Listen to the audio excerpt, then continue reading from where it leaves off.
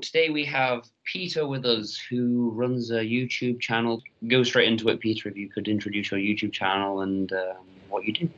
Well, the channel right now is called Super Empath Uprising, and but that channel is going to, Super Empath Central, but we're going to change that channel to, I get these messages in the middle of the night from another realm, and what I keep seeing over and over is that this is the Empath Uprising. So we're going to change the channel to Empath Uprising, because that's what I believe the groundswell of the movement is, that we've broken away from the pack of empaths who see themselves as codependent victims of the narcissist. And we're starting a revolution, a groundswell of powerful empaths that are taking back the top of the food chain.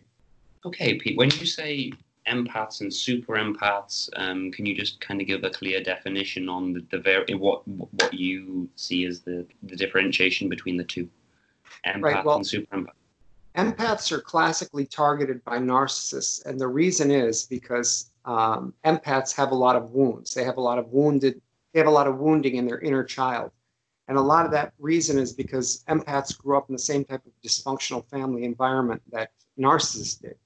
Okay. And so narcissists understand that if they can seek out victims that have already been groomed for abuse, to tolerate dysfunction, to tolerate being abused, devaluated, invalidated. If they can seek out victims like that, then they can secure a very reliable source of narcissistic supply. And what a lot of narcissists have found is sometimes they find themselves entangled with a different kind of empath, an empath that has been raised in dysfunction, probably had at least one narcissistic parent. I had two, but is not the willing victim. We are the victims that the quote unquote victims. We're not victims at all. That the narcissist we're the victims that the narcissist underestimated and found that we are more than their match. And as a result, many of us send the narcissist running with his tail between his legs. I think that's a very interesting point. The kind of the enemy that was never meant to be the enemy in the first place, and you've created a fire that can't really be put out, if that makes sense. That's how I feel, at least from my perspective, yeah. Definitely. Absolutely. Most of us did not know who we were before we got entangled with a narcissist, and their little game of idealization, devalue, discard, and replace really woke us up to the fact that, man, we are a different kind of empath. We're the kind of empath that is not going to sit there and take abuse like a codependent. And when we are pushed to the limit, we will explode back on the narcissist in a way that delivers one devastating narcissistic injury after another and forces them to disengage the fight. Did you think, Pete, disengage the fight in terms of one-on-one, or do you think they'd continue the fight with other people? Do you see it as a continual process, or do you see it as eventually a super empath or retaliation from, say, a super empath would maybe balance the scales in terms of their life, or do you see it as it's something they will eternally do? How do you kind of look at it like that? Well, typically the supernova self-preservation reflexive explosive attack state is triggered unconsciously. Okay. A lot of us don't know that we're super empaths. It just, the constant abuse by a narcissist triggers this warrior state unconsciously, and we have this reflexive explosion back at the narcissist where we see ourselves doing things that we'd never seen ourselves doing before in an act of self-preservation. We become vicious, cold, and calculating, just like the narcissist. And we typically, I put a video on my channel that is set to premiere on Friday that I'm kind of struggling with, because I don't know if I want to put it up, but it is a psychological assassination of how to deal a death blow to a narcissist. A psychological death blow that causes a narcissistic injury basically recreates their core wounding, the trauma that forced them to become this soulless consumer of people's, destroying people's lives, this junkie chasing after narcissistic supply, consumer of other people's souls. And, inevitably they run into one of us, and we turn the tables on them in a way that is so shocking to both them and us, and really sends them reeling. Narcissists are this is a very little known fact, narcissists are incredibly delicate and fragile and cannot sustain a fight. Once that we've hit them in that core content, core wounding, and recreated their original trauma, and this is something that Sam Vaknin does in his revolutionary cold therapy. He actually reenacts the trauma from the perspective of the parental figure that caused the trauma in the first place. He taps into the power of transference and gets the client to basically see him as the parental role model that caused the trauma, inflicts a devastating narcissistic injury, which destroys the false self, causes the narcissist to suffer a collapse where they are basically put at an impasse where they can either evolve and grow into the false self or just reel back retreating. And for at least the narcissists that I've come along, once I've delivered that decisive death blow and recreated their original trauma, man, they don't want anything to do with me. They flee so quickly, it's not even funny, and they don't even want to see my name again. You know what I mean? So it's serious business when you're messing with a super empath. We've got narcissistic traits wired into us. And once those traits are activated, man, you are talking about narcissist versus narcissist, and there is no quarter granted, none given. It's all out war. I agree. It's all out war, and it doesn't last long, because with the right super empath, a mature super empath who's developed their psychic abilities, we can get inside of the narcissist neurology and deliver a death blow so devastating it literally recreates their core trauma and sends them reeling. Like literally, they disappear into the ether, never to be heard from again. There's not even an attempt at a Hoover or anything like that. Well, I spoke to you the other day, and I'm still, I think, kind of in early stages. I'd say I could probably kind of woken up to reality or how things were. Probably I'd say 2012. So I'm 26 now, so I was 18 at the time. And I'm still going through some awakening, I would say. I'd say it's a continual process. I don't think there's ever a kind of end point until you die. That's my own belief. But what advice would you give people to, say, develop their psychological gifts or the gifts they have inside or something like that? Well, here's the thing about super empaths. Super empaths have a natural, because we have a dark side, and this gets very little airplay. Dark Heyoka, what the Lakota tribe called us, the sacred clown or the sacred fool. We are very, very much contrarians, and we are drawn to very, very many times to the dark side of psychology. I spent many years as an instructor of the pickup arts. I'm a former nightclub promoter, and okay. So I helped men become very successful with women. And so I studied the dark arts of psychology, the dark side of psychology. And many super empaths, I've noticed, have a draw to this darker side of psychology. And so the psychic powers are very much wired into the super empath. But it's really up to us to develop those powers because most empaths, they see these powers as a curse. They see them, they wish they never had them, and they wish that these things weren't thrust upon them, and they wish they couldn't see inside the neurology, psychological, and emotional states of others. And so they swear these things down. Super empaths aren't like that. We're very much in touch with our dark side. We have very much integrated our shadow, especially the more mature super empaths. We've integrated that shadow. And it's a devastating force against a narcissist. No narcissist. I mean, we can be more devastating, more abusive. It's literally a case of where the abused becomes the abuser, and that's why the fight doesn't last long. I think the stronger the enemy, the stronger we would become in that sense. I think the more you're pushed, the more the reaction force blows back. Absolutely. I mean, we basically are the narcissist karma. They've probably had a trail of broken bodies in their wake, and then they run into one of us, and then they get a serious wake-up call. They're no longer sitting comfortably at the top of the food chain. Where do you talk about the empath uprising? Do you see it like in the world long term? How do you kind of envision it? As in leading society, as in leading local communities, as in how do you envision, what do you envision this uprising, say, in 10 years? Well, the empath uprising is not something that I'm envisioning. It's something that I'm pulling together as a tribe, and then that the tribe is itself going to direct. But what I've seen intuitively is that we are within this great awakening that we're experiencing right now, this period of transformation. That phenomenon is this epiphenomenon that I'm calling the empath uprising, because that's the That's literally the name I've heard in my intuition from my higher self. Okay. And I'm not going to be the solitary leader here, so I can't say that I know what the vision is, what my calling is very clearly, and I've felt this for over a year now, is that I'm to pull together a tribe, and that tribe is to create the groundswell that is to lead this empath uprising, to wake up all of our empathic brethren and to pull them up out of the victim mire. This is the one situation that would drove me crazy when I went to all these other empath challenges and read like posts on Quora about empaths, narcissists being the empath's worst nightmare. It's like, no, man, I'm here to flip the script. I'm here to wake up.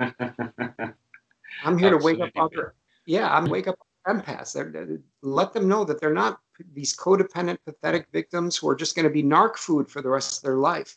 That we once we embrace our inherent gifting, our empathic gifting, and use it for the good of mankind. That we're not out here just causing damage and a trail of destruction, like a narcissist would, for our own benefit. This is for the greater benefit of mankind altogether. And empaths are going to be the leaders of this revolutionary tilt from a narcissistic society to a much more empathic society. Do you yourself, Pete, see society split between narcissists and empaths, or do you envision just normal people as well, kind of in the mix? How do you see that? The empaths are starting to wake up right now. Okay. You got to understand, like this whole notion of empath didn't exist 10 years ago. Okay. So it's a very recent phenomenon in that sense. Okay. Absolutely. I mean, I only came to this notion 6 or 7 months ago by the hands of a covert narcissist. So if it resides within us that we are meant to be empathic beings that tilt this world from the narcissistic culture that it is now, make no mistake, I'm going to say something that's going to be very controversial and very profound. To those who it resonates with, it's going to really kick them into a supercharged state. This entire culture, this entire society, everything from our school system to our mainstream media, to our social media, our culture in general, the fashion industry, feminism, all this stuff is completely tilted towards a self-absorbed narcissistic bent. These other offshoot reflexive groups like MGTOW and incels and all, they're all a completely narcissistic, self-absorbed, self-interested, service to self type of energy. And the oneness aspect, yeah. Absolutely. Dualism. Exactly. It's all about duality. And the empath uprising is a groundswell that I see, and if my other empathic brethren are in resonance with me, that we see uniting humanity, moving from duality to oneness. And sometimes we've got to break some eggs to make an omelet, and the broken eggs are going to be the carcasses of the narcissists that we leave in our trail. For me, Pete, the heat has to be right in order for the omelet to cook, and the fire has to be nice and hot as well. That's brilliant analogy. It's your metaphor. I'm just kind of enhancing it just a slight. I like it. No, I saw your channel and I was just like, I'm really glad I managed to be able to contact you and do this. So like even spread the word further, and hopefully other people will do the same as well. It really is a pleasure to have you on. Honestly, thank you very much. It's wonderful. It really is. It's like a breath of fresh air. It's my pleasure. It's my calling. It's something I feel divinely guided to do. And I think that at this point, we're going to see a lot of our empathic brethren rise up and take the helm of this empathic uprising. I might be somebody who started the groundswell, but what I want to do is create a tribe where basically anybody can lead the charge. We all feed off of each other's energy. We all feed off of each other's insight and intuition as to what the next step is. It's like going up a staircase, and every time we take a step forward, the next stair lights up, and then we know what the next move is, and the next move is, and we all do that off of each other. We are a tribe, and we are all in this collectively together. And in the long term, in the higher mind's perspective, we are all in this together, meaning we and the narcissists are all bound by soul contracts. This is why my channel does not buy into the victim narrative, the victim persecutor juvenile narrative of the three-dimensional world, where we see these narcissists, these evil, persecutors, They are here to execute soul contracts with us, to do their role, to wake us up, to be our catalyst of awakening and healing, and to catalyze that process so that we can go then to the next level. Because look, I'd still be asleep to who I was if it wasn't for that narcissist. And we've got to get to the point where we are even grateful for those situations, because man, it's a huge paradigm shift that my channel is really pounding home. This is not some terrible situation that happened to you and you're at the effect of, and you're just some poor victim who was taken advantage of, and this, that, and the other. No, this is the beginning of a new beginning for all empaths. And we blaze the trail from here. We carve the path, exactly. We are the pathfinders, and I think, as you say, taking the steps, the next step, one at a time. That's the natural evolution of it. You can't jump twice. You have to go step by step by step in that way. You can't. Absolutely. You can't miss anything out. It's all that movement together. What? By the way, Pete, you mentioned a tribe before. That you studied about or used to talk about. What was that? Sorry, I meant to ask. The tribe of the Lakota. That was it. Yeah, the Lakota tribe. Yeah, could you just explain that? The Lakota Native Americans would refer to a specific individual as what they call a Heyoka empath.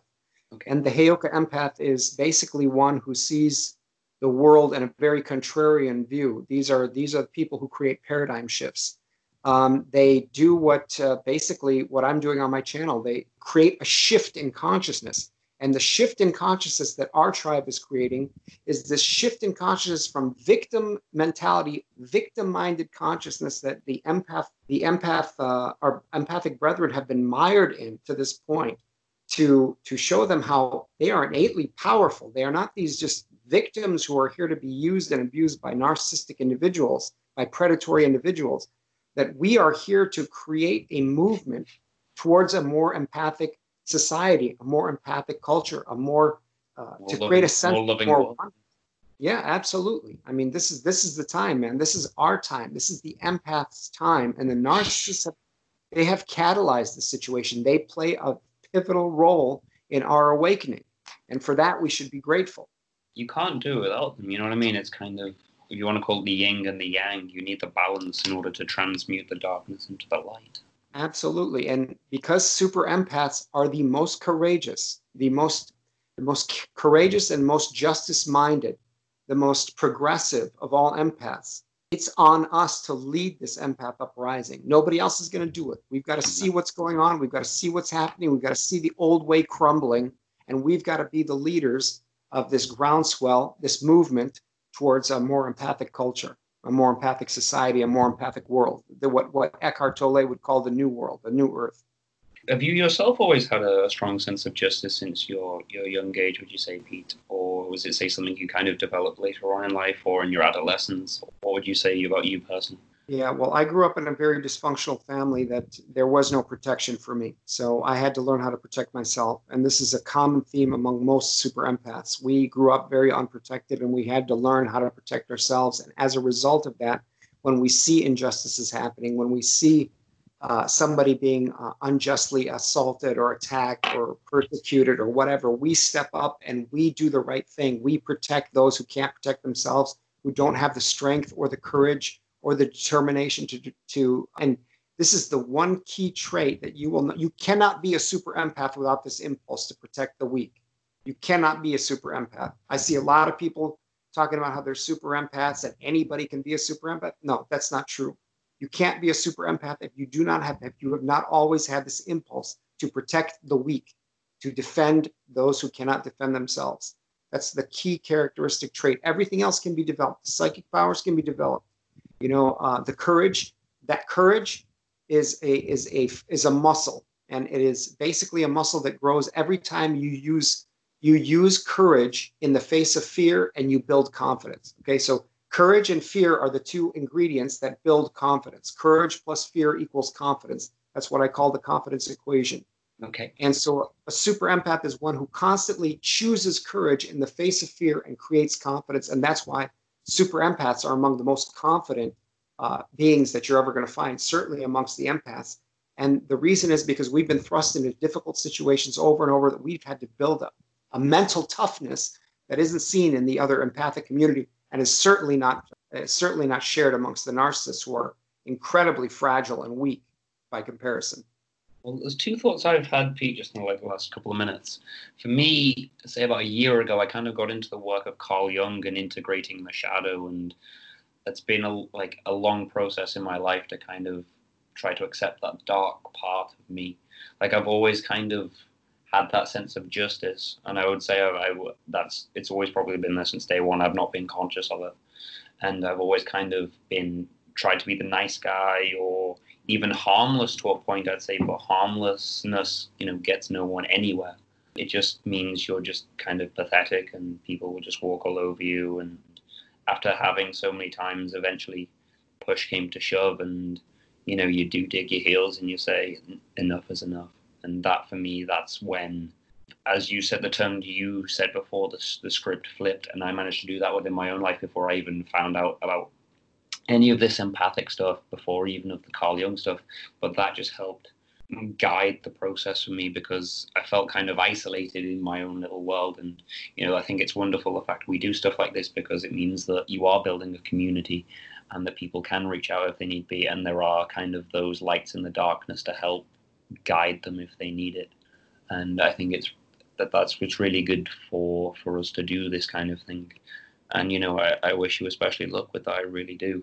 And the second thought I had was, I was watching Lord of the Rings the other day, which, well, there's many points in that I'm sure we could actually interrelate with this. Points are always related in my head to everything. It just kind of naturally happens. But Frodo doesn't want to destroy. He's like to Gandalf, why does this happen to me?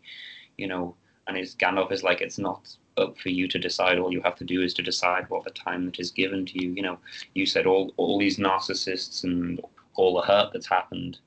That was, as you say about the soul contracts, that was always probably destined to happen.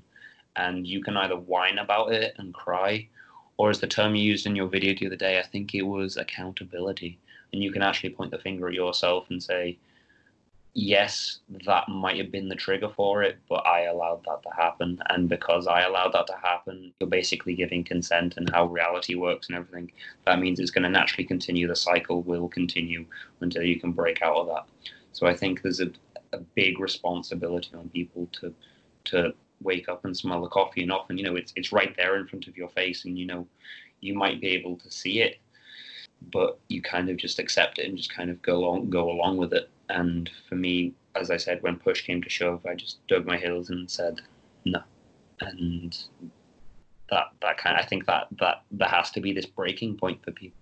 Maybe. Well, one thing that keeps narcissists and borderline disordered individuals stuck is their victim mentality. They're in their external locus. They externalize their locus of control, and blame is a prison. And this is if people get nothing else from my videos and my channel, it's that blame is a prison. Insofar as you blame the other party, you give your power to the other party. It's the narcissist's fault. The narcissist did this to me. The narcissist caused me. The narcissist made me feel. Those are all statements that are languaging, that put power outside of the individual and give power away. And that's why it's not a situation of fault. It's not a matter of fault or fighting fault. It's my fault. Oh, I'm not asking people to blame themselves. I'm asking people to take back their power, to change what the situation means. Is it the beginning or is it the end? Are you broken or are you integrated? And that's what the supernova explosive reflexive state of self-preservation does, is it integrates the individual immediately. It integrates all those nice guy repressed shadow aspects that cause a lot of anxiety and depression and substance abuse problems in empaths. It integrates all those parts of you that have been repressed and denied for so long. It integrates them in a moment, and boom, you've got this explosive, shocking, almost post-traumatic stress-inducing, ass kickery on the narcissist. You know what I mean? So the system starts firing, and all systems go on. Right, and you're like, my God, I didn't even know I had that in me. And then you're truly awakened to the fact that you're not a victim and you're not a survivor either. You are you are more than a conqueror. You are somebody who's at all this innate warrior spirit has lived in you this whole time, and our culture has had us repress this warrior aspect of us to be these nice guys, to be these people pleasing sycophants that just go along with and appease people and just go with the flow and not rock the boat and all this other stuff. It's like, man, that is wasting our lives. That is wasting our innate gifts. We are brought here to lead this empath uprising, to lead our empathic brethren out of this victim mindset, and to move the world, to tilt the world more closely towards an empathic society where we experience true oneness, the 5D reality. That's what's at stake here. Our movement, our transformation from 3D victim, fear-based consciousness, fear-based beliefs. We are currently right now experiencing what Bashar calls the eye of the needle. Anybody who's familiar with Daryl Anka's work, who channels the entity Bashar, we are right now at that pivotal point of 2020 where we are going through the eye of the needle, and the empathic brethren have to lead the charge. We have to be the ones who tilt the world more closely towards the empathic oneness and away from the narcissistic, fear-based, scarcity mentality, all that other stuff. That's on us. Nobody else is going to do it. We've got to do it. And when I say we, I mean the super empaths. We've got to do it. Can I say, Pete, I'm not very familiar with Bashar. Could you go into a little bit of detail about that, please? Bashar is an extraterrestrial entity that is, I believe, from the Essassani alien culture. And it doesn't matter whether people believe it or not. What matters is that Bashar, over the last 30-some years, has consistently channeled predicating factors, basically predicted. I mean, anybody can go back and look at Bashar's videos from 2019. He said specifically, 2020 is going to be a maelstrom. It's going to be crazy. It's going to be insane. It's going to be beyond anything anybody can imagine. And what the empathic brethren are called to do is stay calm, stay collected, stay still in the eye of the storm, the eye of the needle, to drop our fear-based beliefs, to forgive anybody who's trespassed us, and understanding from the higher mind's perspective that we were soul contracted with these narcissistic individuals who were brought here to wake us up, to catalyze our healing, to catalyze our awakening, to see it from the higher mind's perspective of, we have a job to do here. We can't get caught up in this karma, and we've got to get the narcissists got to get their retribution. That's all from 3D perspective. That's all from 3D. The narcissist karma is built in. They can never find love. They can never find true fulfillment. They are forever trapped in these zombie apocalypse type situations where they're just junkies chasing after narcissistic supply. Their karma is built in. And I understand that they go through tremendous measures to make it look like they're happily ever after with a new supply, but it's all an act. It's all a facade. It's all a fraud. If anything, we should have more compassion for the narcissist, because we can wake up, we can transform, we can heal, we can evolve. They can't. They are stuck in that soulless, lifeless existence, always chasing the next supply. So that's basically it. I don't know if I encapsulated it, but we are currently at that pivot point where the train tracks are starting to divide. We've got to pick the timeline that we want for our optimal new earth, the new empathic society, the empathic culture, and we've got to create that timeline. Empaths have to create that timeline because nobody else is going to do it. And it's happening right before our very eyes in this great awakening. Brilliantly put, Pete, absolutely brilliant. Just a question with the train track splitting, what happens to those who do not go on the optimal time path? What happens? Those who choose to stay mired in the 3D victim consciousness and the 3D victim reality and the victim persecutor dynamic are going to experience the timeline that manifests, and that is a timeline where their fear-based beliefs, where their scarcity mindset, where their victim mentality becomes realized. It is the self-fulfilling prophecy. Those of us who envision a more empathic society, empathetic society, compassionate society, we are going to realize that timeline. Those who are mired in the victim persecutor mindset, where Bill Gates comes along and injects everybody with his toxic vaccine and microchips everybody, those people are going to realize that timeline. This is where the prism is experiencing a split. And we only have a limited time to be able to choose which timeline we want to get onto. And now is that time. Now is that pivotal point. We are in the eye of the needle right now where we've got to decide what kind of society